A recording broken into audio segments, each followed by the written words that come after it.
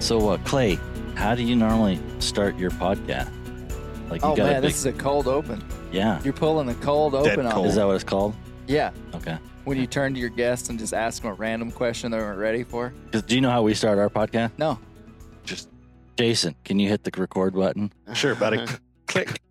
Mm. That's how it goes. Y'all put in like a mechanical click, like aftermarket Now sound. we should. Here, I though. got this. There you That go. was good. Like it. That's Like it. it With was carabiner planned. with a Good. W logo. That was, Like it that was was planned. good. Very good. No, we don't know what we're doing on this new podcast. And That's so, why you're You here. got to quit saying that. is that what is you it- got to say? Well, no, you can't say you don't know how to do it because you do. Fake it till you make it. Yeah. Well, that's what we're doing. But we were hoping you were going to educate, and we are. I've already learned. Okay, well, don't tell them that you're faking it till you're making it. That's what you tell your Own wife it. and Right. know, your friends that you're close to. Oh, Well, we were joking about it. It was with Mike Thorman, and we were talking about What a you. great guy. Super great, right? you didn't listen to that yet, have you? I haven't yet. Oh, you should have before the trip. We talked all about you. We threw you under the bus. Big Oh, time. really? We did. Oh, I man. forgot about that. I totally. I'm Mike Thorman's biggest fan. How'd you forget? Oh, We talked about Clay for like I forget 10 a lot. minutes. I know. I that's the one podcast I haven't had a chance to listen to. Like I've listened to it for the edit, right? But do you listen to your podcast before the edit? Nah. Do you listen to them afterwards? Colby works his magic. I mean, sometimes we'll listen to one Do if you- there's questionable guests. Do you ever call on the way? Like I was coming from Montana. I had to go pick up a truck, so I'm coming from Montana, and I don't know what mountain range that was in Idaho, but there was not good service. I had enough service to get to Jason to be like, Jason, the podcast is screwed up. And then I went out of service for like And I'm 45 like, minutes. Crap. And do you ever have those moments where you Oh, call yeah. Colby? Oh, do I, Colby? I woke up the other day to like, we missed a whole section. There's a question missing. And it's like, my bad. I didn't have signal for a moment and it skipped it. Really? Yeah. No, I listened to this important podcast we did, and in my truck there was like a big section of the podcast missing. Yeah. Like it just went from this to that, and we had just released the podcast, Mm. and I was like, "Oh, God it!" We cut out a part of the, and I texted Colby and I said, "We cut out part of the podcast." And by saying "we," I was saying you You. cut out part of the podcast. And then, as I was jumping down his throat in my mind, I wasn't. I No. wasn't upset, Colby, because I was standing over your shoulder while you were making the edits. On the, Yeah. so it would have been my fault too. And then I went back. I better listen to that again. And I listened to it again, and it was there. It was just in my truck. Just it just skipped. like I don't know what happened. Really? So you see that don't happen with us. It's actually missing. Yeah, it was When I really call, it's like, what was it, Jason? It was No, it was double. I think it was for the Clay Henderson podcast, part 2. well, that was a that was the last one. replay. That was the last one. We made that. We got that changed before we pushed it. Before it went It, out. was supposed to go the next. It was supposed to go the next That's morning. right. It was the and next so morning. we had to call Shannon in after hours. After hours, So because she's a rock working. star. She takes her home stuff. No, there was one that I was coming back. I was driving, and we had to pull the file. Maybe it was something stupid because it didn't have music or something. I don't know, but that was kind of like we had to actually like We had to delete the file that people had start already over. downloaded. Yeah, that's a Mm. bummer when that happens. You say that like it happens to you, but I don't think it really happens to you. One time before Colby was there. Yeah, long Yeah. before you were there. You're safe on There that was a podcast that I uploaded that something slipped through that wasn't supposed to be there. I mean, sometimes you're having a conversation with somebody, and I always try to give them the option because you're in a long form conversation with somebody, and Mhm. sometimes they might like give away a hunting spot. You're in this comfortable, like personable Right. space, and sometimes you might go, "Well, we were over on Rattlesnake Mountain down on the south side, down by the creek, by the Mhm. swimming hole, and there was a 10-point buck." one. And then afterwards, you're like, "Doggone, I shouldn't have said that." You know what my friend Tim Cook always said? He goes, "Oh, we're hunting up on Over Yamine Mountain and No Name River, None Your Business Creek." yeah. Oh, so no, that's honestly, I've kind of learned. Jason, it's been kind of fun hanging out with Clay. There's two things I've already I've always kind of respected the guy a little more Kinda. lately than Kinda. than before. But What did I He's- do to you before? you didn't do it. You just were too green, and I was too green, and you were. You're faking it till you made it. Yeah. That's You were exactly faking it. I right. was faking it, and just two fakers couldn't be together. Okay. Is I'm kind of interested in. The guy makes you want to think about bears a little more Yes. than like. I didn't think about It's bears. mystical. When Clay talks about bears and bear hunting, it's like this different realm in the wild places, right? It's I where mean, they it's live, just man. like romanticized. Yeah. I don't know how else to explain it. Do you It's just very read novels engaging. to get your because you're like a romantic about. That's what Mike, when we were with Mike Was that- Thorman, when I said he's a Renaissance man. Like, we need a issue thesaurus. We need to brush up on our freaking grammar. We need to be like ready because Clay Newcomb is like this Oh, wordsmith. I don't know, man. I don't know.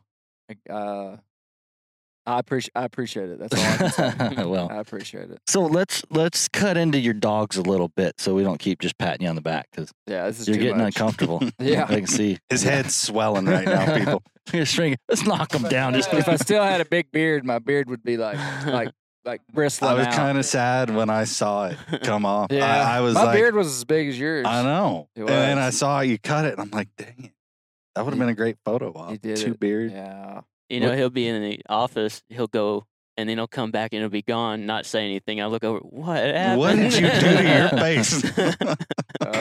my wife won't let me shave clean though. She's anti. One time I said I'm gonna shave my whole beard. I'm gonna leave my mustache. And she's like, "Oh my, you look like a dirty cop." Dirty cop. I was like, I'm gonna You do would that. look like a dirty cop. That is a great description. And I told her, I said, for Halloween, that's what I'm going to be. I'm going to be a dirty cop. And she's like, she's not. She didn't find the humor. There was a time when a couple years ago where I had a big mustache, and that's all, just for about a couple months. People treat you different. Dude, it's instant respect, right? What? That takes No. dedication. People treat you different. I have multiple stories I cannot tell on this podcast. You can tell them on our podcast. My wife calls it being stashed. Stashed. She said you were stashed. It's basically when someone meets you and they judge you totally based on your facial hair because everything else about me was the same, Happens and all they the time. treat you in a certain way because they perceive your status on the planet. And that's called Different. stash. Well, if you have a stash and it's because of the stash, you've been stashed. I don't. Okay. This is where Jason was talking about thesaurus, and you're already. Is that the term? Like you've been stashed? It's a term me and my wife made up. Okay. Stashed. Like you've been like Makes sense. robbed. You've been like Wow. like stashed. I bet you I have that a lot. I've got two good stories. I really don't want to tell them. They're embarrassing. But I you're want to gonna. tell him. That's the best part. So, what's your story about getting stashed? That's No, okay, I'll tell you one story. So I was at our local grocery store, and I was wearing a camo jacket, and I had the big stash, and I just looked like a redneck. was it your hippie camo or not No. hippie, but your fancy camo? It was fancy camo, but this person wouldn't have perceived fancy camo. I'm sorry. I'm wearing First Light jeans. Okay. Yeah. So I walk into the store and I'm probably wearing dirty cowboy boots and dirty pants and this camo jacket and have this big mustache. And I'm checking out of the grocery store, and there's a sweet lady behind the counter, probably in her mid-50s. You could tell she'd had a rough life. Okay. Yep. You could just tell this woman she's probably a good woman. She's had a rough life. And she was just trying to make small talk, and she was about 50, a little bit older than me. And she said, "So, you got big plans?" She was just making small talk. And I said, "Yeah, we're having a little get together, gonna have a little party." And she was like, man, I'm not even gonna say what she said because she cussed, and I don't want to cuss on your podcast. You can cuss on our podcast. Well, but no, I don't. He I doesn't don't. wanna I cuss. don't cuss in period. normal. You don't cuss in normal. And but I'm she just- looked I'm at me just- and she was like, I'm gonna substitute a word, but she was like, "Heck yeah!"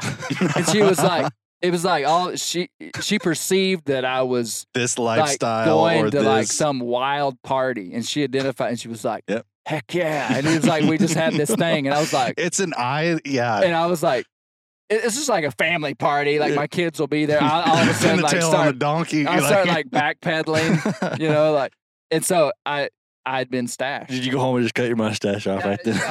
I was like, she perceived me as like, you know, like So do you ever when you have longer facial hair, because you go through cycles, right? Yeah, I'm yeah. assuming and when I have a full facial hair, I just get respect from everybody. like instantly, right? It's just like eye contact with somebody walking down the street. Danny will do this to me all the time. She'll look at me and be like, "Really?" I'm like, "What?" Like, you just waved to that guy because he waved at you.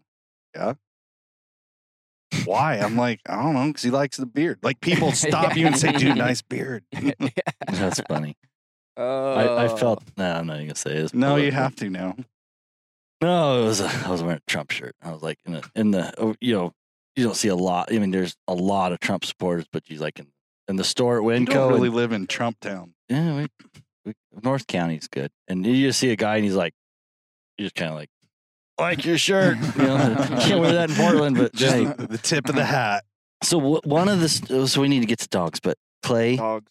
one of my favorite stories, and I talked about your fancy camo, and I First Light, I apologize for calling it hippie camo. It's fancy, man. It's fancy, but I didn't mean the word to use hippie. So He was thinking of me. I was thinking of Jason when I was talking. I was I'm looking okay at with that. Jason, and Jason has some hippie tendencies. at times. He's like a hippie cowboy. I can't be like grouped. Like, Yeah. you can't class me. Can't put me in a box. But, No. It's the same What way. was I wearing this morning when we showed up to go bear hunting? Flip-flops. Flip And I flops. judged you for it. Ask Brandon. He'll tell you. I'll show up there at half the time on the mountain. I don't know. I have forgotten my boots more than once. Yeah. So your fancy camo story, and if you haven't heard it, what was it? A back hunter and angler Yeah. podcast that you guys put that yeah, on? the Missouri Your backcountry stories? Mm-hmm. hunters and angler. Oh yeah. Yeah, when you walked into To the store, I lost my horse. Oh yeah. Yeah, My yeah. mule. My mule. Yeah.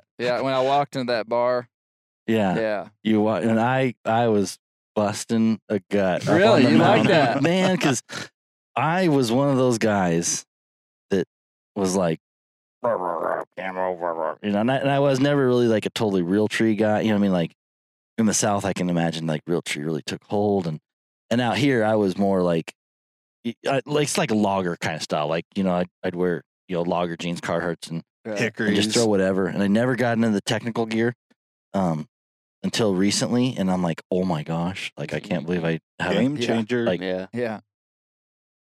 So now I wear some of that camo, but I don't wear it for the camo part. Like I wish Right. I like the solid color stuff if I can get it. But your story about walking and you're like in this fancy camo, this is like real tree country. And Yeah.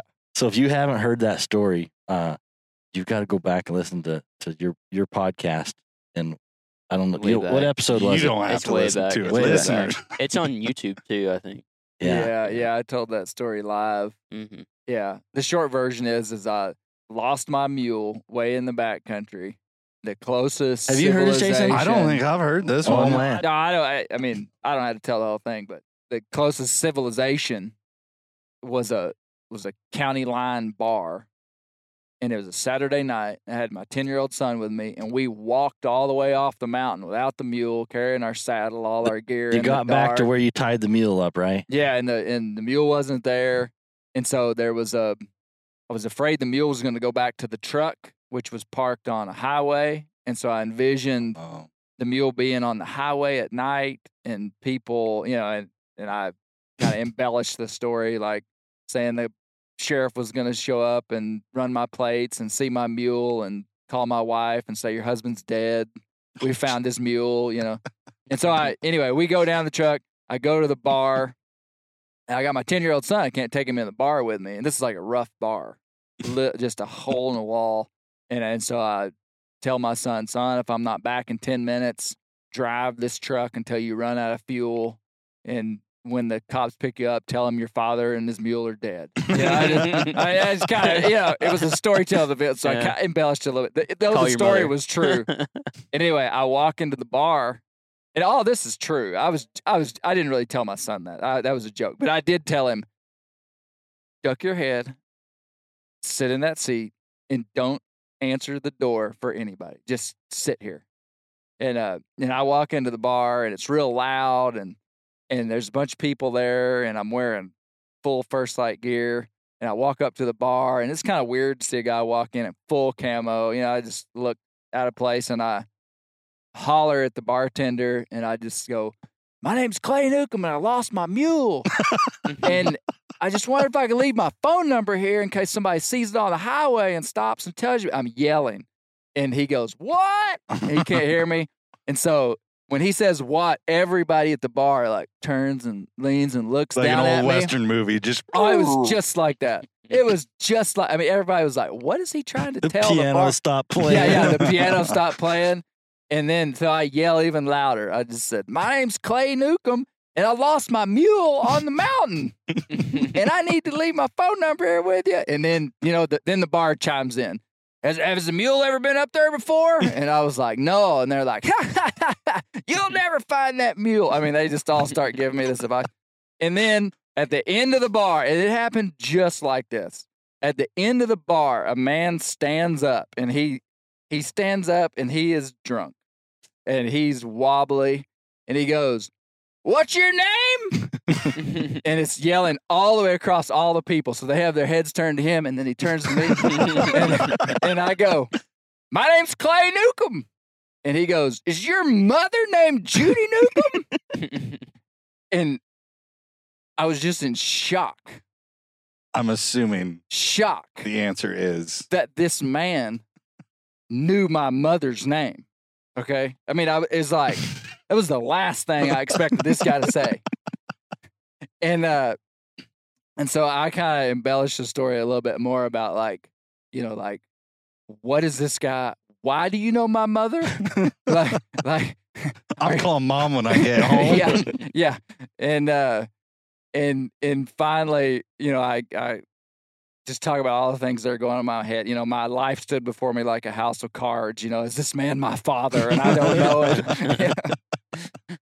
And because my mother is like the sweetest, She's a saint. most God-fearing. Yeah, for real.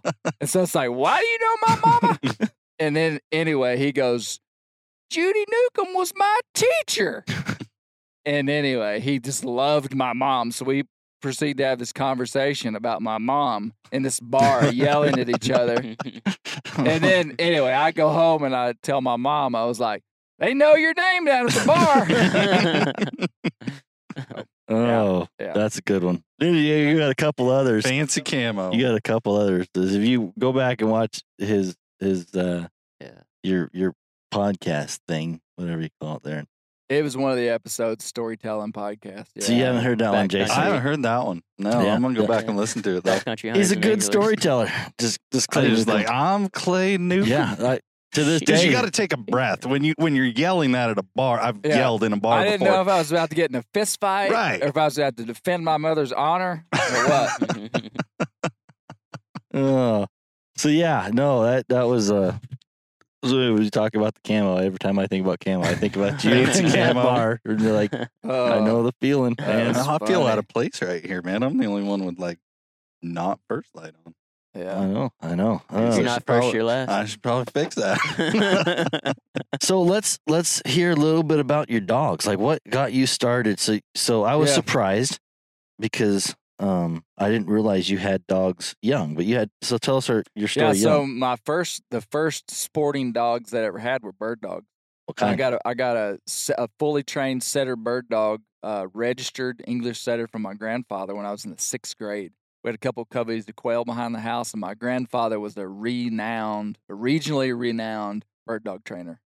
He died when he was 94 in 2014, and he was a bird dog man up until he couldn't hardly walk, And so that's where kind of my love of hunting dogs came from. But we lost all our quail in Arkansas. So it just kind of became like not a wise investment of your life to own quail dogs that, you didn't No really have game. anywhere to hunt. And so when I was 14, my best friend's father got us into coon dogs, and I started coon hunting with these guys. I was introduced to coon hunting, and loved it. And I said this. I have since discovered this, but coon hunting really was my first love inside of hunting. Because my dad, and the reason being, it wasn't the first hunting that I did. The first hunting I did would have been bow hunting and quail hunting and stuff, for bow hunting for whitetail deer. But the coon hunting thing was the first thing that I did on my own.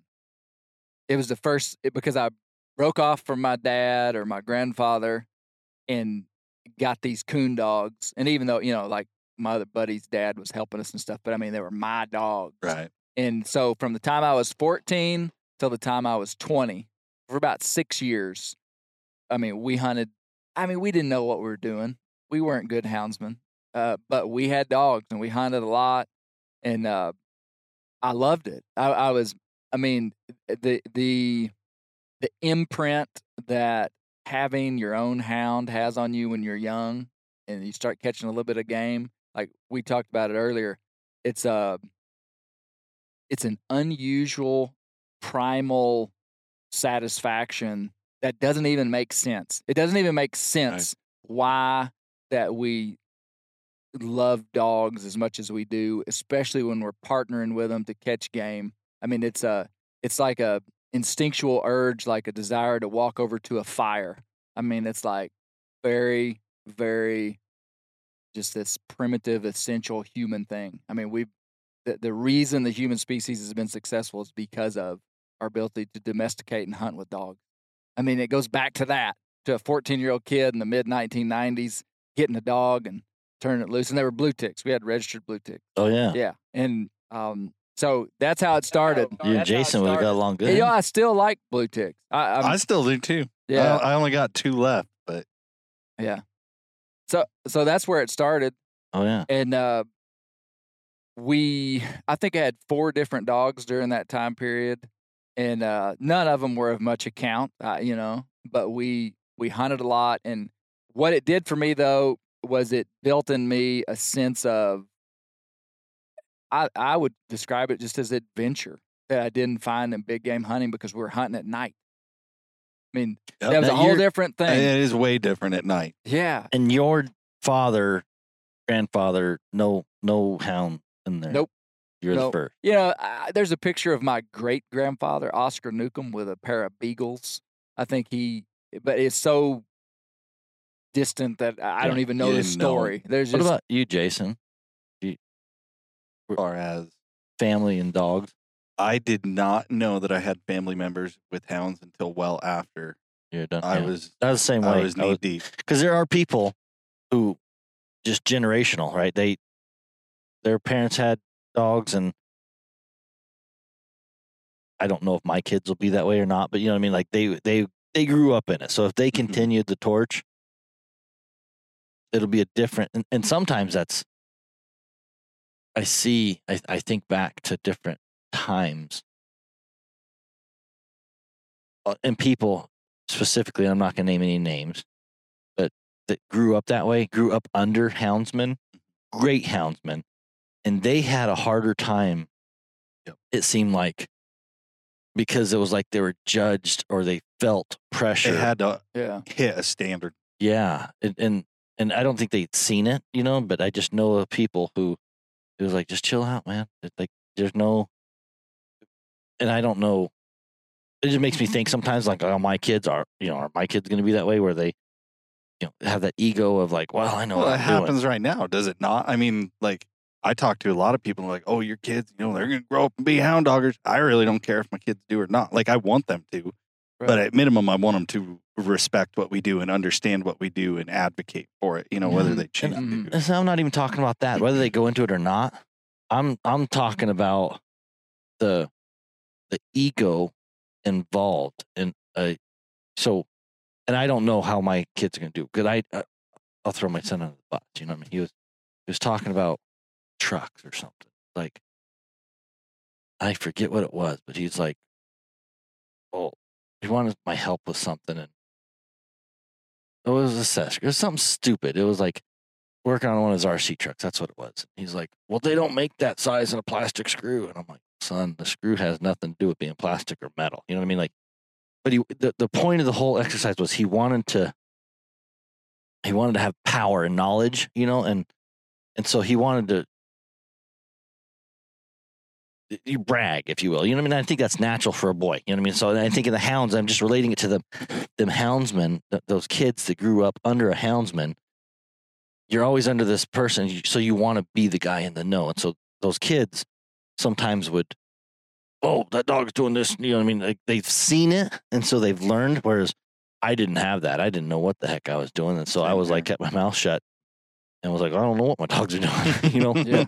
But when you're new, somebody will tell you what they're doing. Don't worry. They had an additional pressure that, you know, that's why I was kind of asking you know, yours. Right. And so anyways, I told my boy, I'll wrap that story up because it's not even relative, but I was like, sometimes, son, if you really don't know the answer, keep your mouth shut, because somebody's going to walk by that does know the answer. Yes. And they aren't going to tell you you're wrong. They're just going to go, that kid don't know what he's talking about, and walk off. My dad always told us, you're better to be silent and thought a fool than speak and remove all doubt. Yep. Mhm. I mean, and that has rung true year after year after year, all through my life. But yeah, I think it is different because I mean, we obviously know a lot of guys that have been in the hound dogs from the time they were, you know, being packed into a tree at 2 years old. Yeah. You know, I don't know if my family hid it from me intentionally or if it was just coincidence. But yeah, my great uncle, he ran hounds for lots of years. In fact, the bear camp that I was in when we were hunting California were a few of my great uncle's hunting partners from back in the day. You know, and we get talking, oh yeah, we know Bob Lumpkin. He's passed on now. But it was just funny, like small world, and all this comes together. And then, you know, family in California. I'm looking through old family photos. Here's my great-great-grandfather with hounds. I'm like, yeah, I'm kind of glad I forged my own way. It was not easy. You know, I think it's harder for people like yourself. Yeah. Buddy, you know. I don't know if it was or not. I don't know. It's just a thought that crosses my mind. You know, that introduction point though is so critical. Like I got into hounds, and because I was introduced in some way, you know, like if that little piece of my best friend's dad not taken me, you know, I may have never found that, you know. But that's that little, and everybody has a different story. But A lot of times we talk about, and we've kind of got away from it, but like one dog, you know, like at least in our world or my world, the dog has driven my life. You know what I mean? So that one dog that I was telling you I brought back from Texas, and it introduced me to this person, and it just kind of started a domino effect down my life, which I can look back and go, that's really interesting. You know, that one little life thing that happened. Yeah. And so what's that one dog, if you will? I mean, and dogs may not be fully encompassed of your life, Right. but well, I think I've got a good answer for you there, and it'll complete my hound story. So I got out of hounds when I went to college. Basically, I had these dogs back home, and I went to college in a different town, and so I was driving back and forth, and you know, it was just like the dogs were in the pen, and my dad was feeding them, and it's just like, this isn't going to work. So I got rid of the dogs. Dad wasn't happy with you. You know, I actually, I'm recounting this story, and I have very few memories. I think he was okay with it, but it just, I can't remember the details of that specifically. But I just didn't like leaving dogs penned up and not hunting them. So I got rid of the dogs, and you know, I became an adult. You know, I mean, I got married, I had kids, I worked, and I honestly didn't know if I would ever get back into coon hunting. Like, I just thought it took so much energy and effort to have, and I didn't even have good dogs. It took a lot of energy and effort to have bad dogs. Right. And I didn't know if I'd get back in it. And, you know, my life quickly began to fill up with big game hunting. That became an emphasis, and to this day still is, you know. And, but so here's the story of how I got back into it. So it would have been it would have been 5 years ago, just 5 years ago. Bear Hunting Magazine, which is what I do for a living, we started to write a legendary bear hound column, which was an idea that we had just to write stories about deceased bear dogs that were good. So we started tracking down houndsmen and writing stories. And it's ended up being one of the most successful columns that we have in the magazine. I mean, people really love it. And the very first one that I did was with Steve Hurd out of Protection, Kansas. Just totally random that he was picked first. I didn't know him from Adam, but I'd seen a picture of one of his dogs on a bear in the 1970s, a dog he had named Bearpath Gunner. And it was this beautiful black and white photo. I mean, just a perfect, like, professional photo. This huge bear in Wisconsin and this dog. And somebody had said, they had tagged it, legendary bear dog, Bearpath Gunner. And I was like, that's my dog. I'm going to write a story about that dog. Well, I call Steve Hurd, and he's passionate. And Steve's now, I think, 70 years old. And we just hit it off. I just liked him.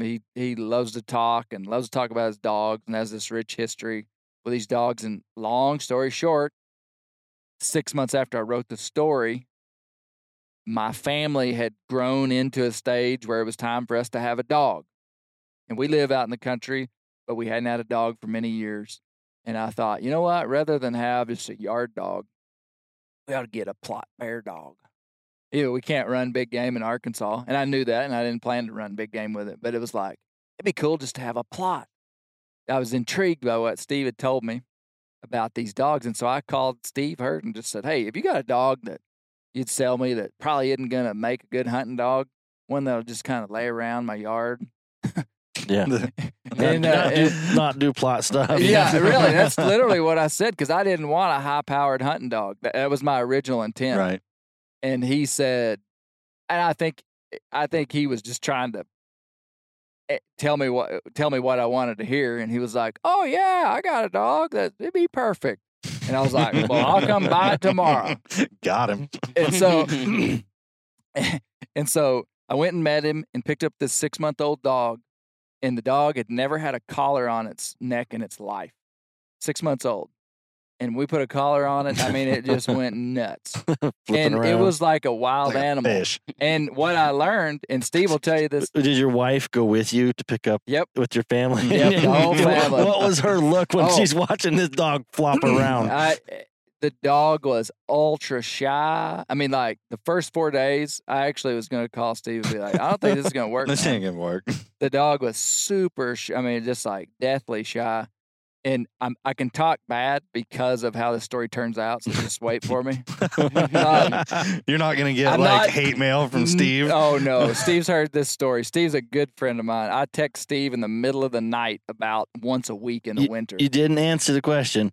What did your wife look at you like? Yeah, she wanted a boxer. Oh, So this no. dog, it was just like, holy cow, Brindle. what have we done? What have we done? So the dog, so when I met with Steve was like, this dog is going to be treeing by the time it's 9 months old. It's going to be running track. It's going to be, and when I got in the car, I was like, if this dog does any of that, I'll be real happy. I mean, just like any of it. Like I didn't expect any of it to happen. Man, to the day that dog did what he said. And I kind of got excited. And long story short, too, the dog, after about a week, warmed up to us and just kind of became this like kind of normal hound, you know, just friendly and lovable and responsive. And anyway, I started hunting it.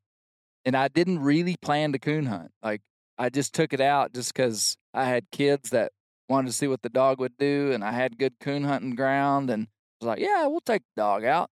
We started hunting that dog, and man, it just turns on. I mean, just it I will never forget those probably 4 months when we were, from the time that dog was 9 months old to the time it was about 13 months old. I mean, we could not hunt that dog enough. Just with the kids. I mean, the kids, they would beg me to take them coon hunting. And we hunted, I think we hunted 100 nights that winter. And Wow. and that dog just turned on fire. And that's Fern. And it's a dog I've still got. And I don't know that she's not I mean, I'm not trying to say that she's some great coon dog, because I don't know. She's the best that I've ever had. And we can, Is this like on the face of the earth. How good. Yeah. How good a coon dog is she, Yeah, Clay? yeah. Just tell me the truth. Hey, all I know is that to this day, she'll be 6 years old this November.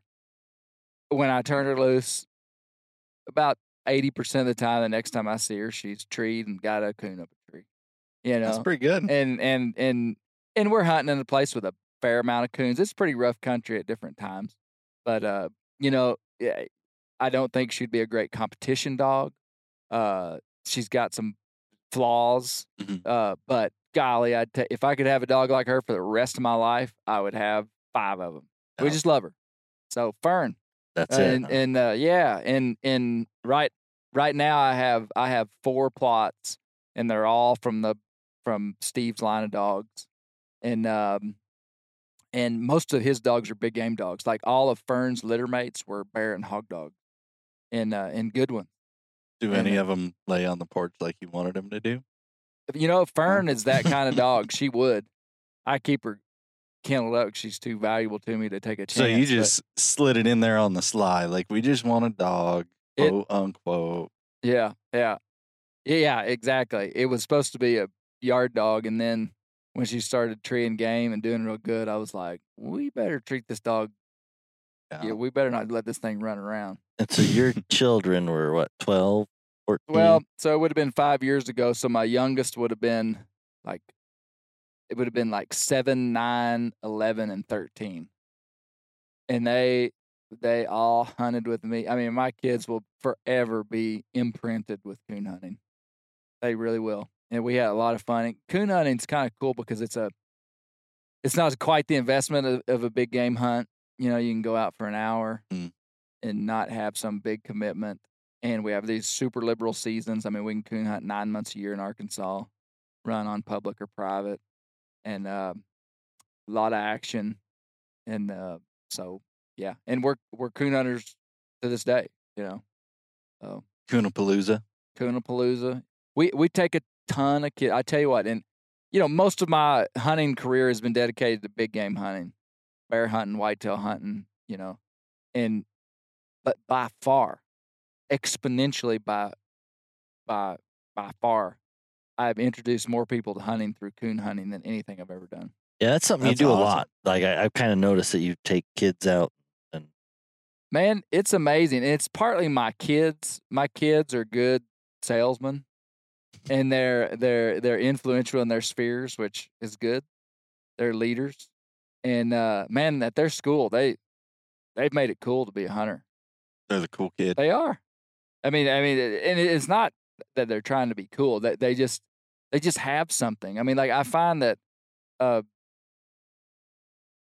don't know. They just got stories to tell. I mean, they come to school and they're like, "We went hunting last night with Dad, and the dogs treed a coon, and then there was another coon in the other tree that ran down the tree and ran across Dad's legs and did, you know, I mean, just whatever. That didn't Right. happen, but I'm just, you know, they have some story of, and the other kids are like, we watched Netflix last night, you know, and that's just happened so much, you know, that it's just like, anyway, we take a lot of kids. So, I mean, no joke. I mean, I bet we've taken, I think I've said in the past 100 people over the last 5 years. I mean, I just go back and look at the photos. Like we have one photo where there's 17 people that went coon hunting with us.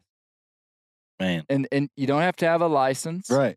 You know, they're not carrying a gun. They're Spectator sport. spectator sport. You don't have to have a hunter's education. There's one gun. It's safe. Yeah. It's you know, it's just easy to take people. It's a social sport. You're not sitting around in the cold Don't waiting for move. something. You're talking. You're having fun. There's some Yeah. adventure. There's not that much investment. And you know, last year I took all the coon hides and I had them professionally tanned at a tannery, and then I gave all the hides to the kids that hunted with me last year. So I think That's it cool. was 17 hides from last winter that I gave away, and I actually had more that I just didn't get tanned. But you know, try to find ways to just, you know, introduce kids to it, and they love it. that's hard. Excuse me. It's acting like him. But he's dying. I over know. here. I was like, His heart just skipped. yeah. Check my inReach. Oh no, that's hard to do for me because I don't like Kids. sometimes. Sometimes. Neither do I, buddy. Was I going to say that out loud? Good dang. I thought I was a jerk. Everybody says I'll say what I think, but it takes a lot of effort to do that, and especially somebody you may not know or whatever. And the kids are probably a little easier because the kids probably pad you a little bit, But I know for me, somebody be like, "Oh, where should go?" I'm like, "Man, I don't really want to go out with you." And I don't know if you get that or too, but I'm He like, says that right to him. It's like, man, I would. I just don't want to spend that much time with you. yeah. I probably should be a little more cautious what I say, but it does take. We talk to some guides and outfitters and stuff, and that is a component that sometimes you don't realize is the relationship with us and our dogs. It changes when somebody else is with you sometimes. Yeah. I don't think you realize that sometimes. You know what I mean? If you like people, then probably, because there are people that only hunt with other people. You know what I mean? They don't hunt alone. They won't hunt hunt alone. alone, yeah. You know what I mean? And that's fine. I mean, there's probably they're smarter than some of us, but I kind of have really gotten to where I like to hunt alone a lot, and I feel it's kind of a little apprehensive at first, but the more you do it, the more comfortable you are, and the more I grow. And so by you taking people out, I just acknowledge that takes some effort Takes some effort. sometimes, It does. and it's selfless in some respects. I have a spiel that I give. It's become a thing, and the kids are like, "Okay, Dad, we're ready." Get your little soapbox, they pop it up there, and Now, when we're riding to where we're going, Colby, you've been with me when I took a new hunter before. I don't remember if I gave you all the. I did give you the spiel. You probably heard the spiel so many times you don't even listen anymore. But no, I try to really educate people about. People like see a dog. They see to them as just maybe even an ugly dog. I mean, just some little squatty, brindle-looking, long-eared, yappy dog. Like they don't. When I see that, I'm like, wow, look at that thing. Right. When they see it, they're just like mutt. Like you have to interpret stuff for people. You have to interpret. You have to, and especially with a kid, you can do that really well.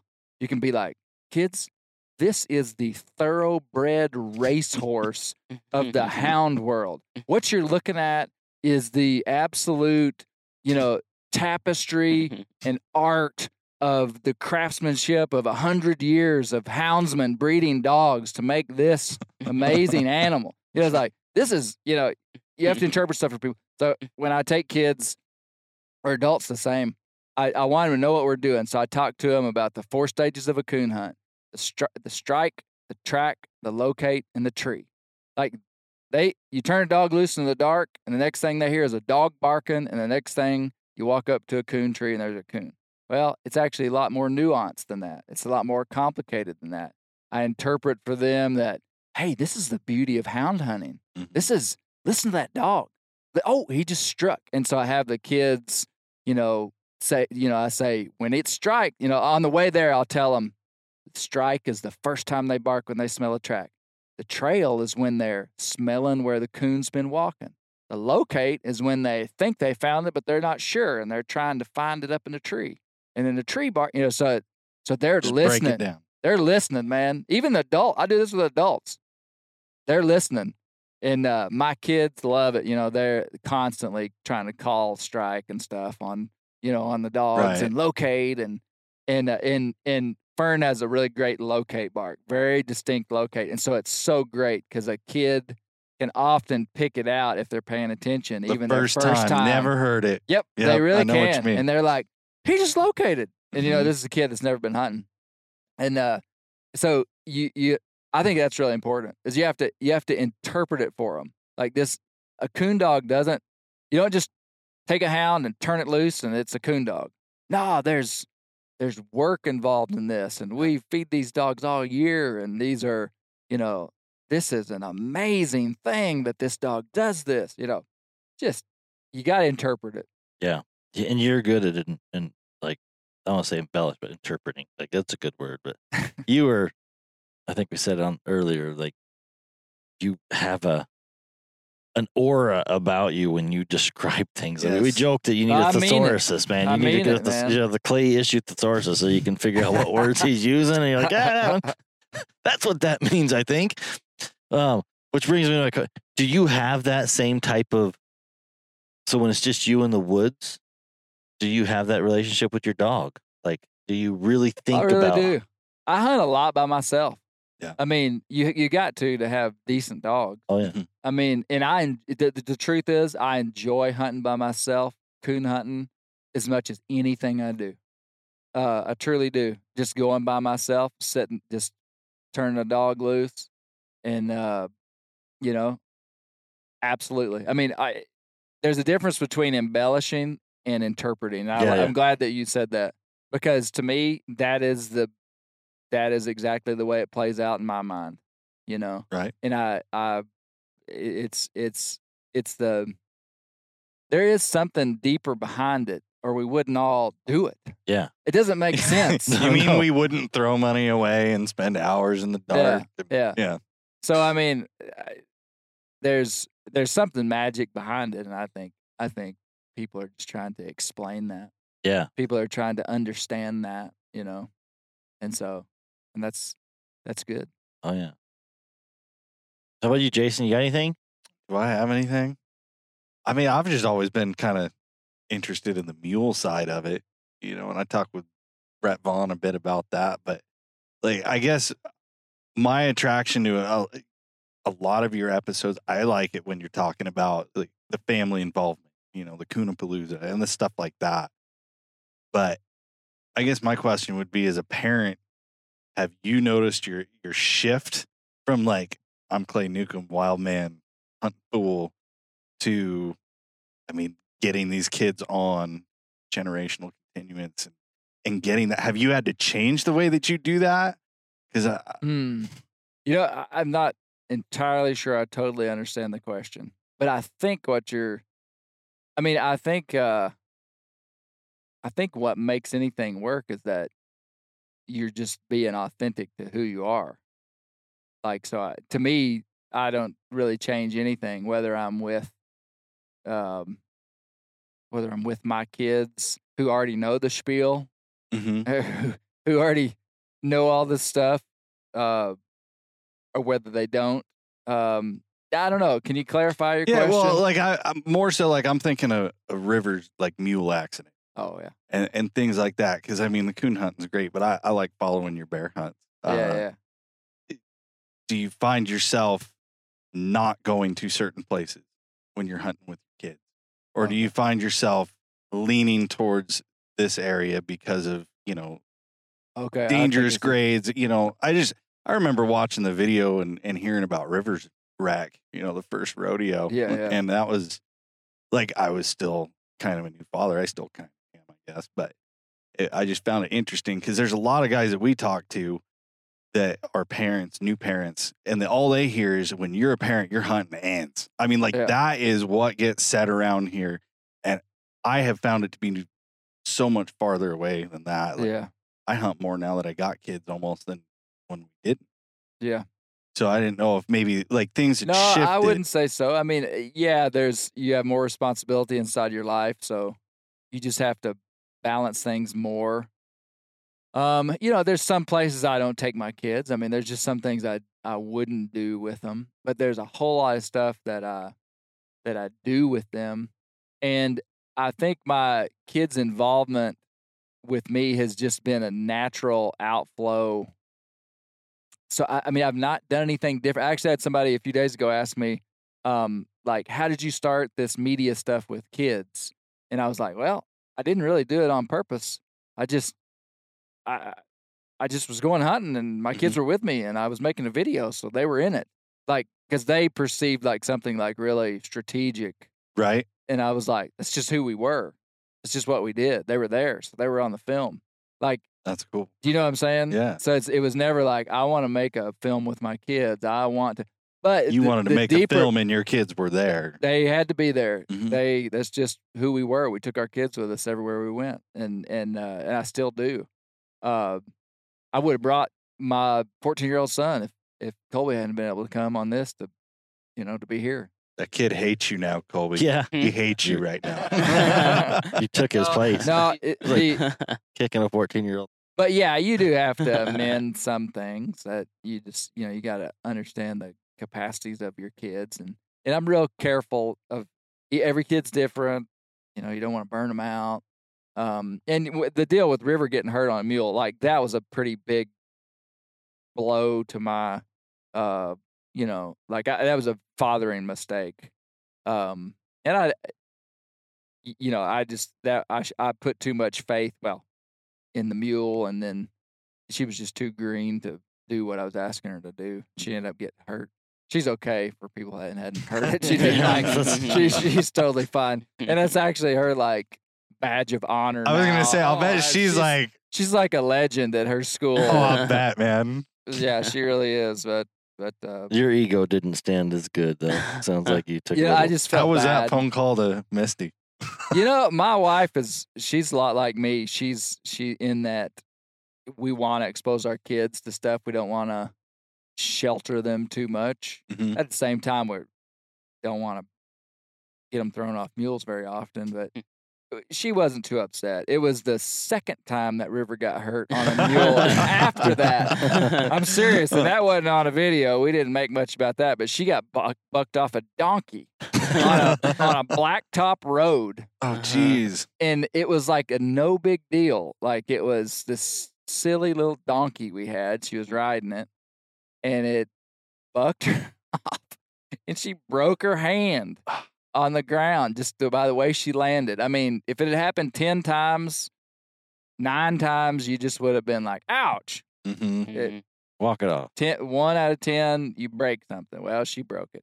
That's when Misty was like, Clay, you can't let that girl back on a wild animal anymore. So River rides, but I don't let her ride those kind anymore. That'll buck her Right. off.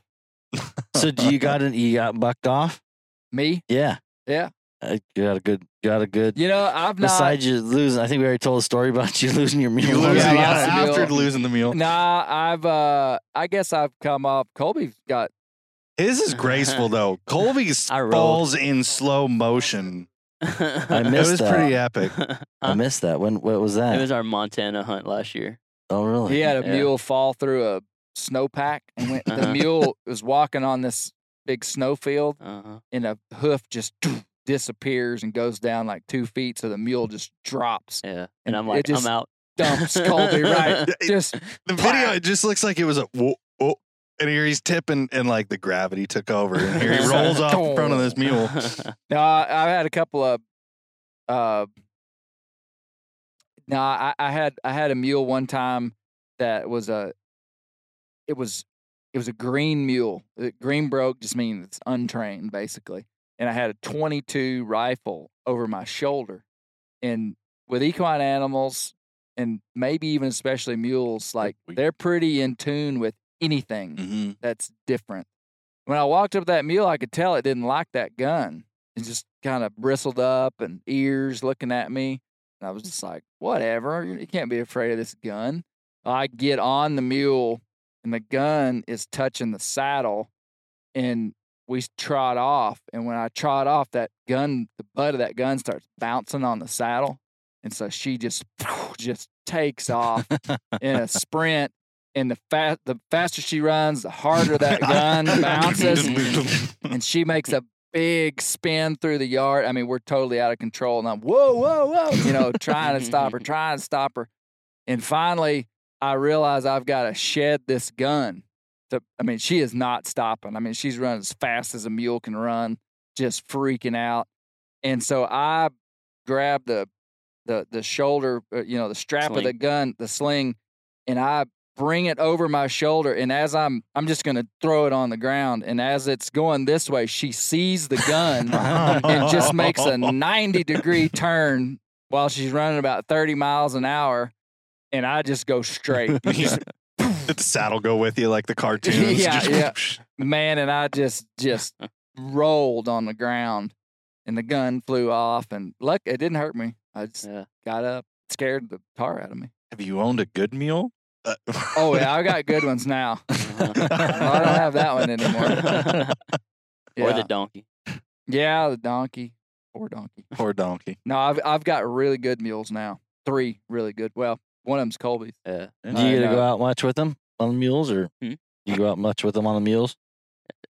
Well, I had a busy year this last year. So we've What do got you a mean lot busy? You looked at him like, Yeah, you're not Figure gonna you- get off being vague. Like, No, no. are you overworking your employee? Okay, that's the look I was looking at. I don't know. I don't know what that look was. No. There was a need, and I ended up teaching some math classes at a private school this last year, so I didn't have much time. Right after I bought my mule, I got That's crazy not- busy. You should have just blamed it on Clay. uh, You were way too green for this Yeah. conversation. You could have laid. yeah. You could have got her pay raise out The of this good news deal right is, now. the good news is, I got a really bomb-proof mule though. Like he's super stoked. sorry, broke in. Really? Huh? Oh yeah, it's a he's good one. What's his name? ace. Ace. Yeah.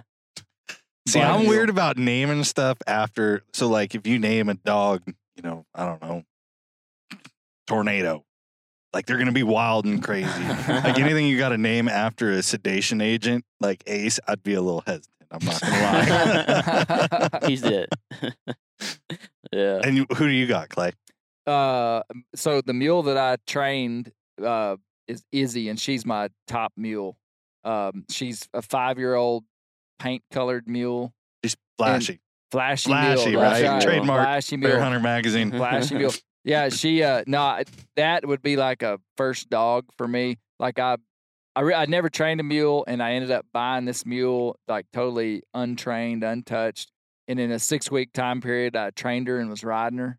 And she's a good mule, man. I Mhm. mean, I would. This is so true. Your mule is a lot like you. Like the real good horse whisperers and trainers, you hear them say stupid stuff like that, and you're like, "Oh, those romantic idiots." It's true. Like I trained Izzy, and I see characteristics that are influenced by her training that reflect the weakness in my own life. I truly do. Really? She's a little bit she's a little bit harsh and quick to react to stuff, but she's also, well, there's good things too. And she. So, well, hold on. You. Well, I was walking looking at my- something shiny, Clay. Buddy wasn't paying attention. I'm not keeping up. I gotta. She's No. Before that, you said the mule. In your weaknesses. It's a transfer. Yes, it is. So explain that one more time. Like So I'm focused here. I'm looking at you. this mule, like the real good horse trainers will tell you that you can see yourself inside the animal that you're training, and you can see weaknesses and you can see strengths, because that animal, you are essentially becoming that animal's leader. You're not training that animal to do anything. You're using horse and mule language. Oh, I'll say mule. You're using that mule knows one language, and that's mule. Doesn't know English. It doesn't know anything but mule. You're speaking mule to that animal, and you're teaching it how to live. You're taking dominance over that. The only reason that 1,000-pound wild animal, fully capable of killing you at any second, Lets you ride. lets you get on its back, is because you have overcome a system inside of its mind that says you're the boss and I'll do what you want and I trust you. My mule would rather be standing right beside me than the other mules. Like if I go in the pasture, Izzy is like over my shoulder. That's where she wants to be. If we're out in the woods, she wants to be standing right beside me because I'm her leader. I mean, that's essentially Right. the way it works. And I think in a lot of respects that can when I look at a true hound, like a true dog man, like not, and I'm not putting anybody down that doesn't hunt and doesn't live with their dogs. And I'm not even saying I am a true dog man, but when you see a guy's life dedicated around dogs and he goes out the way his dogs act reflect the hunter that he is. Yes. The tenacity, Yep. the stickiness, whether it's sticking with a bad bear or whether it's working a cold, hard cat track, you know what I mean? Like, Mm-hmm. and I can just say from my early years, my dogs gave up quickly on across the road. We're done. You know what I mean? And it wasn't until I hunted with some people who had dogs cross roads and whether the cat ran down the road or up the road, his dogs would look, it wasn't like, well, I don't know where the cat went. Just so we'll go let's, home. Let's go try and catch another one. Yeah. You know what I mean? Like, there's nothing wrong with that. There's people out there doing it. So I'm not judging one way or the other, but there's a hunter that goes, that cat just didn't fly away. Find it. Where did it go? And spend the rest of the day looking for that one cat that they lost at this junction right here. And that cat could have gone up there, could have gone there. And the dogs may not figure it out, but you circle here, you circle there, you start walking, you know what I mean? Like, you put your boot leather on and your boots on, and you're like, nope, we started this one. We want to finish this one, and whether you do or not. So anyways, I digress, but what you were saying there was really interesting because I don't think, family pet, I don't think that connection is deep enough Right. with a dog. It can be probably, but somebody who lives with the dogs and you can see it in different people. When Mhm. I was telling you the one hunter I went there and I looked at him and the way his dogs came out, I was like, this guy spent some time with his dog. I mean, those dogs. So I just find it interesting there. Yeah, I'm sure there's some crossover with that. I think anybody that's training animals, you can't fake it. Like you can't just have all the answers. Like you can't just have a textbook about how to train a cat dog. Right. And just be like, and never have worked with a dog and go out and read the textbook and do it. It's like you have to live it and know it and be able to interpret situations. And so, I mean, there's a whole lot more of that. It's what makes us human. What makes us different than other animals is our ability to train and to extract stuff from other, whether it be dogs, whether it be mules. I mean, we're the only ones that do that kind of stuff. Right. And it's a special human trait. And it's, in some ways it's almost supernatural, but in other ways it's very functional and very practical. Even like his example of just a guy that doesn't give up. And so his dogs learn, the real functional side of that is that those dogs, rather than being in the box for another 3 hours, are over on the other side of the road and they figure it out finally. Well, the next time they hit the road, they know what to do. Mhm. But that is a reflection of that guy's internal makeup. Mhm. And so, those dogs become more, in tune with the kind of hunter he is. I would say with Yeah. the new guys, and somehow I'm not the kid anymore. So in the group, I'm not like exactly the old guy, but I'm not the kid anymore. That I still feel like I am a lot of times. I don't know if do you ever feel like you're like the young kid, like Oh, yeah. you don't know what you're doing. Like, Yep. I feel like that, but I'm like the 40-something-year-old. I'm like, God damn, I'm the guy in the room that people are looking at. I'm like, Yeah. like I got the answers. I don't got the answers. But what do you do? And I'm like, man, and I always kind of go back to, I can't tell you how to do it. Like, I wish I could. I wish I could just do X, Y, and Z. And there's books out there. And I'm not saying that you can't help speed the process Sure. up.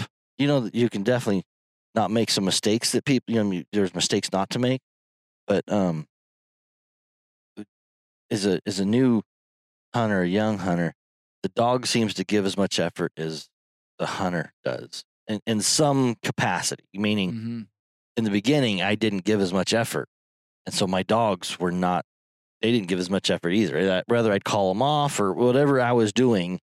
And I don't fully comprehend all that I was doing wrong. I was more than I probably want to think about, but, I would imagine this. I wonder if it's the same with the mule. And my other question I got for you is, if you trained that mule and you gave that mule to me, could I wreck that mule? Oh, yeah. Yeah. No, but you might be able to do just fine with her. I mean, like, could somebody who just really did not understand mules. I mean, they would just You mean like on a single ride? Like, are you saying could No, you like, go ride? let's say I with bought it? your let's say mule. I gave you a cat dog. I got this Clay, you could this mess cat her dog. up in a day. Yeah. Okay. Mhm. Yeah, Yeah, I imagine. absolutely. Same with a dog. Like Yeah. a lot of times, and somebody will have a dog. It's like this dog does X, Y, Z, and then you give it to somebody, and they're like, shoot, this dog doesn't do X, Y, or Z. You know Yeah. what I mean? And Yep. And that's a really touchy subject on some levels Oh, yeah. because you have you got the dog, but you got the human ego of that dog does what I say it's going to do. So Yeah, yeah. it does this, and this. You know what I mean? So sometimes I think people don't respect the differences of people with Yep. the animal, that how they, and sometimes it's not even really noticeable. Yes. Yeah. Sometimes it's blatant. I mean, I had a dog that I bought. It was, I guess, my first hound. I had a couple of puppies, but I bought this dog named Thumper, and that dog did not want to hunt for me. And I knew he was a good dog. Like, my buddies took him out. They knew the dog. He came from lines that we all knew, and they really did me a solid getting me a good dog. And after a year, I found out he really is a good dog. But for that first 6-8 months to a year, it wouldn't even hardly hunt for me. He'd just kind of tag along. Why not? I don't know. You need to think some more. Well, I was I'm just new. gonna I tell you, had man. zero, and I mean absolutely zero clue what I was doing. Yeah. I had a couple of buddies, and they said, "Hey, we found this dog. He's X amount of money. Cool, buy him." And then I'm out there hunting, with people who didn't have your typical 9 to 5. So they'd hunt on a Tuesday night or a Thursday night, and I got to hunt on Saturday by myself.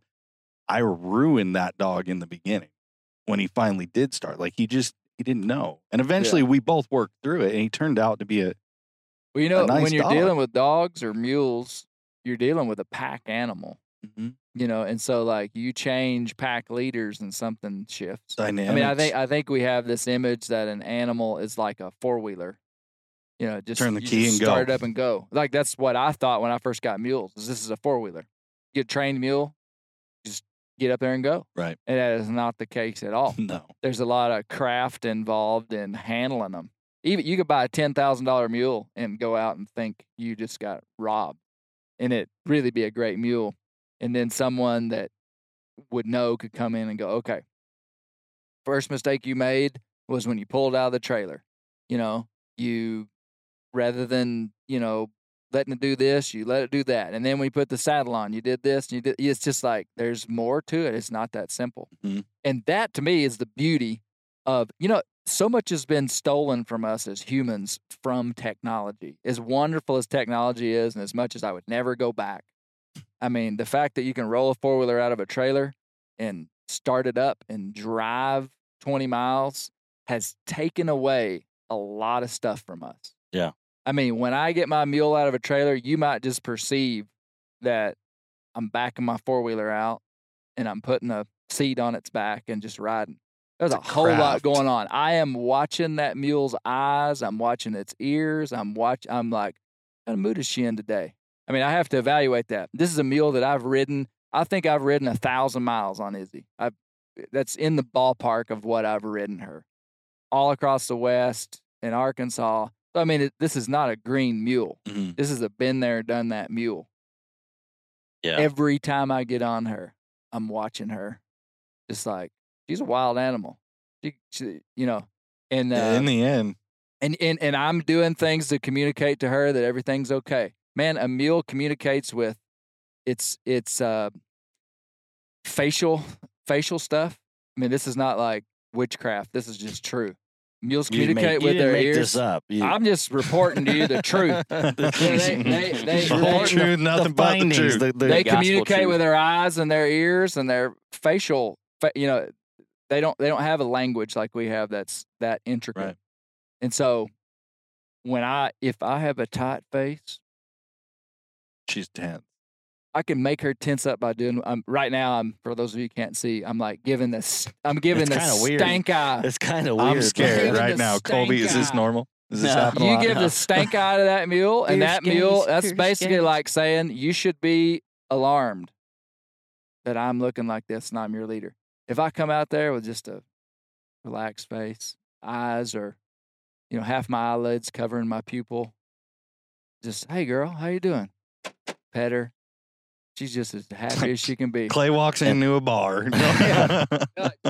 Just like little stuff. You watch a good horseman, and they're just like, and the their same with movements dogs, are I think. sometimes bold. I mean, sometimes you might move fast and quick, but you're communicating with that animal. I mean, just stuff like that I think is a development of craft. It's a new attention to awareness of what's around you, and that's what makes us human. And you can't you can explain it like you're doing, but to experience it is way different. Like Yeah. the dogs, I mean, You are have the to same think way. about it. And that's what I was saying way back in is like, you might not even notice these little things that happen when somebody pulls their dogs out of a dog box, or when you pull your mule out of a trailer. You might, to the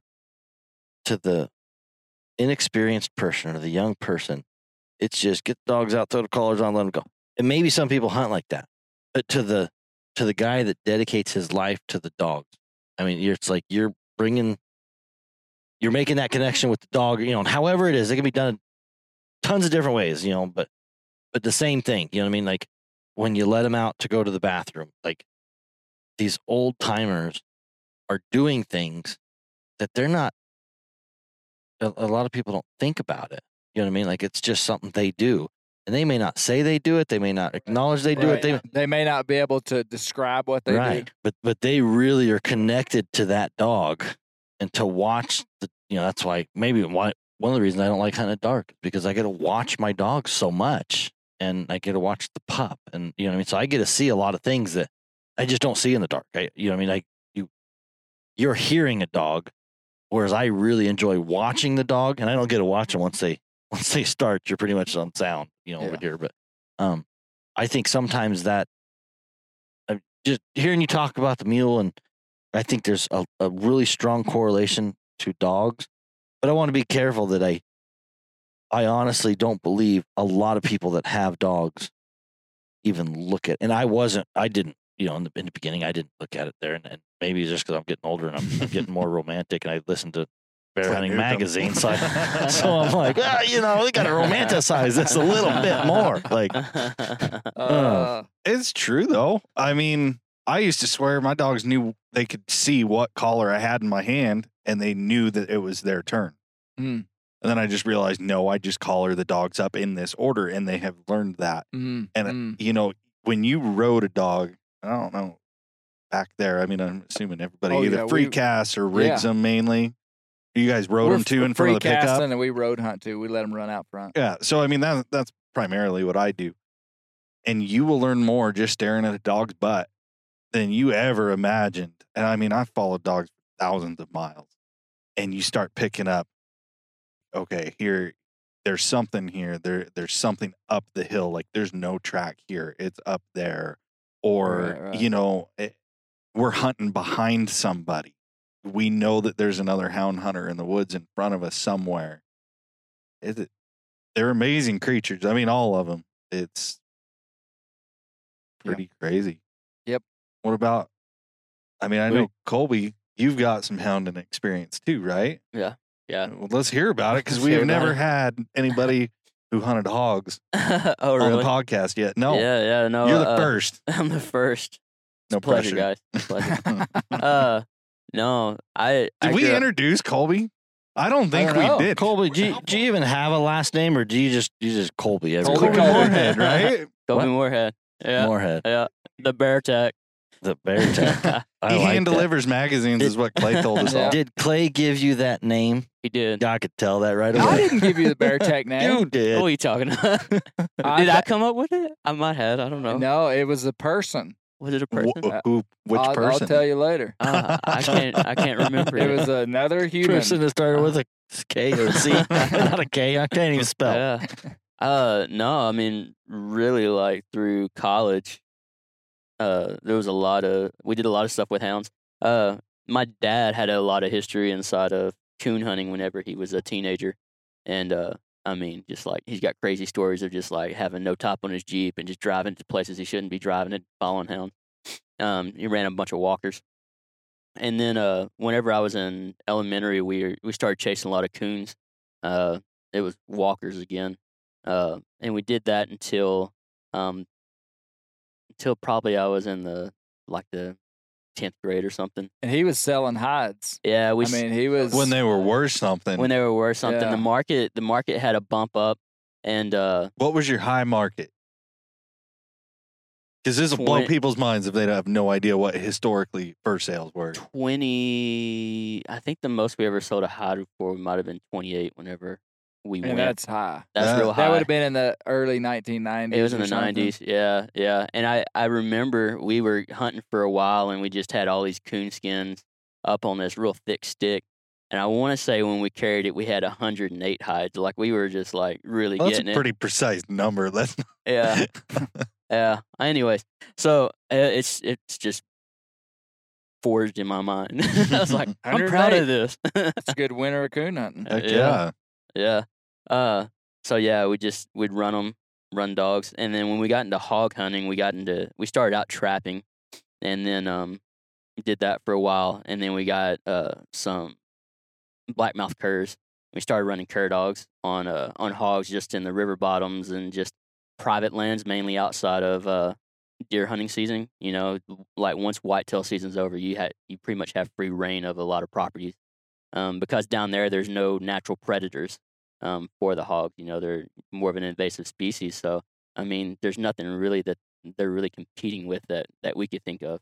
And so whenever a landowner would call us, we would go out there with the dogs, you know, catch a couple pigs, and then that would chase the pigs out of the area for a while. And whenever they come back, they call us back, and we come back and do it.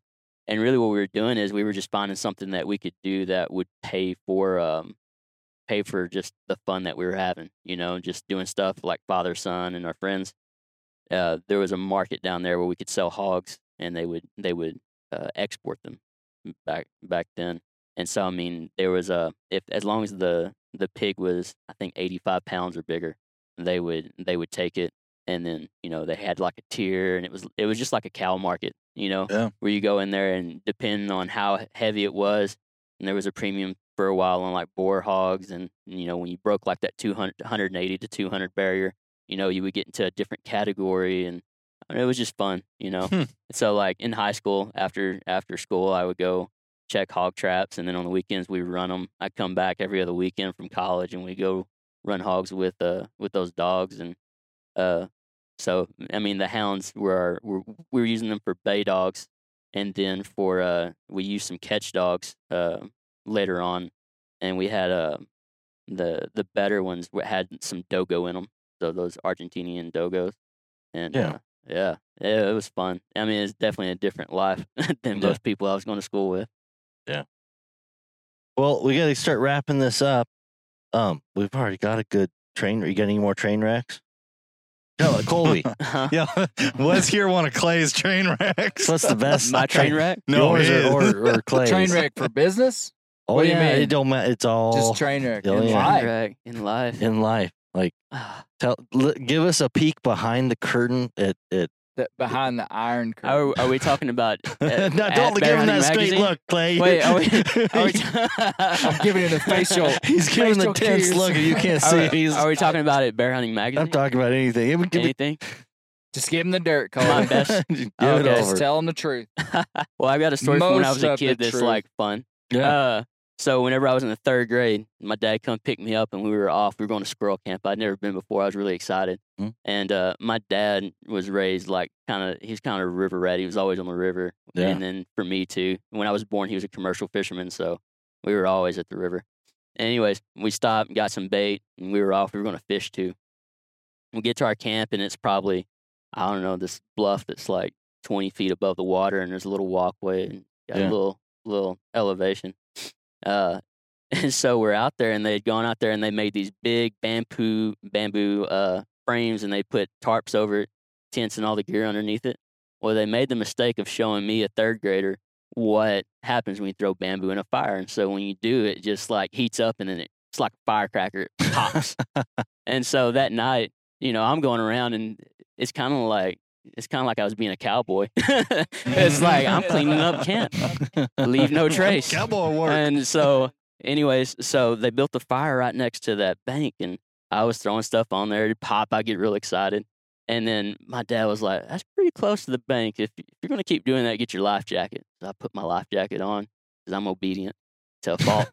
And so I keep doing it. And then, growing up down there, you understand that there's certain patterns and laws that things follow.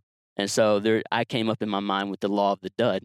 It's like if you throw something in a fire and it doesn't do what it's supposed to do, it's just off. It's just not going to happen. Right. And so I throw this piece of bamboo in that fire, and I'm waiting, and I'm waiting, and I'm waiting, and I'm like, it's a dud.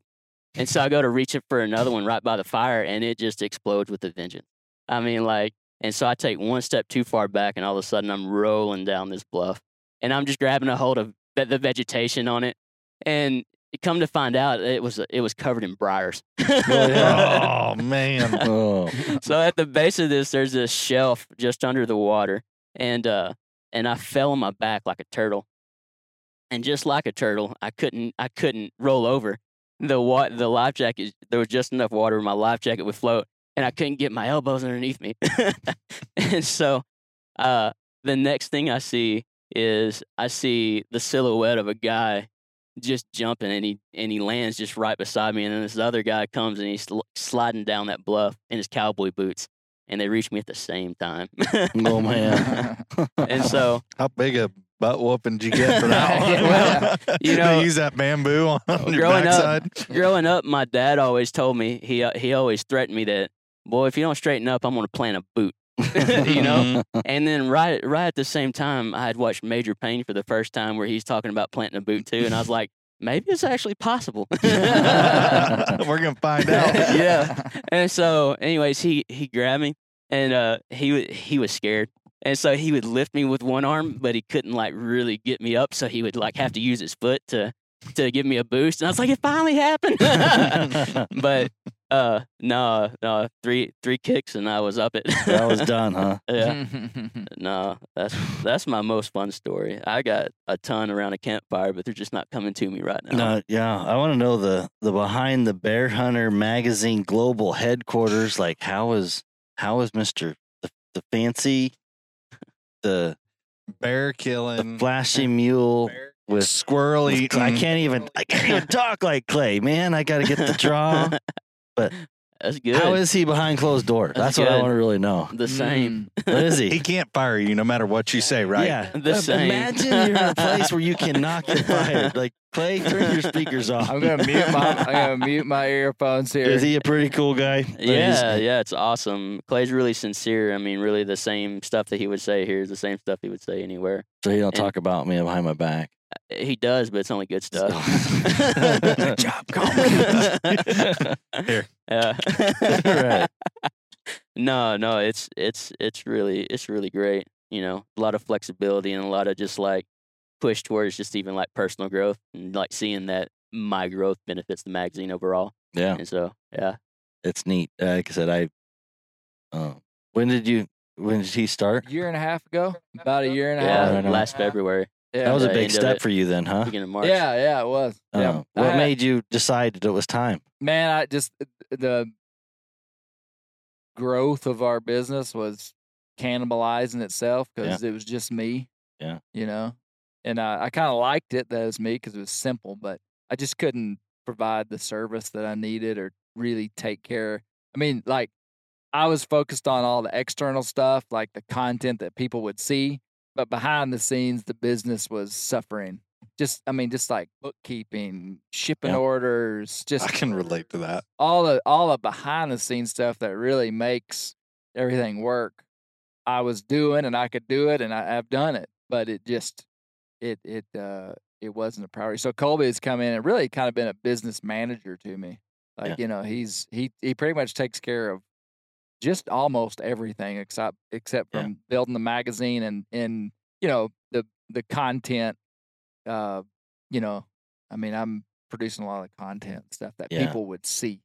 That's not something that's easily to acknowledge, and it's hard to do. Like I remember doing it, and I think Jason could probably really relate because, you know, when he was Plumtree, and my wife keeps telling him, "You gotta quit talking about Plumtree." I'm like, well, "Me and Jason are cool, man. We can talk about it." Like, but I remember thinking he can't swim much longer. You know what I mean? He's going to drown. He was waiting for me to quit treading water. Yeah, he's And bobbing once in a while. Yeah, and- I'd bobble a little, and then I know he's up there scratching his head, like, "Dang, how much lungs he got in him?" Like, he can hold his breath down there. I had some help, you know, when Brandon was working for me.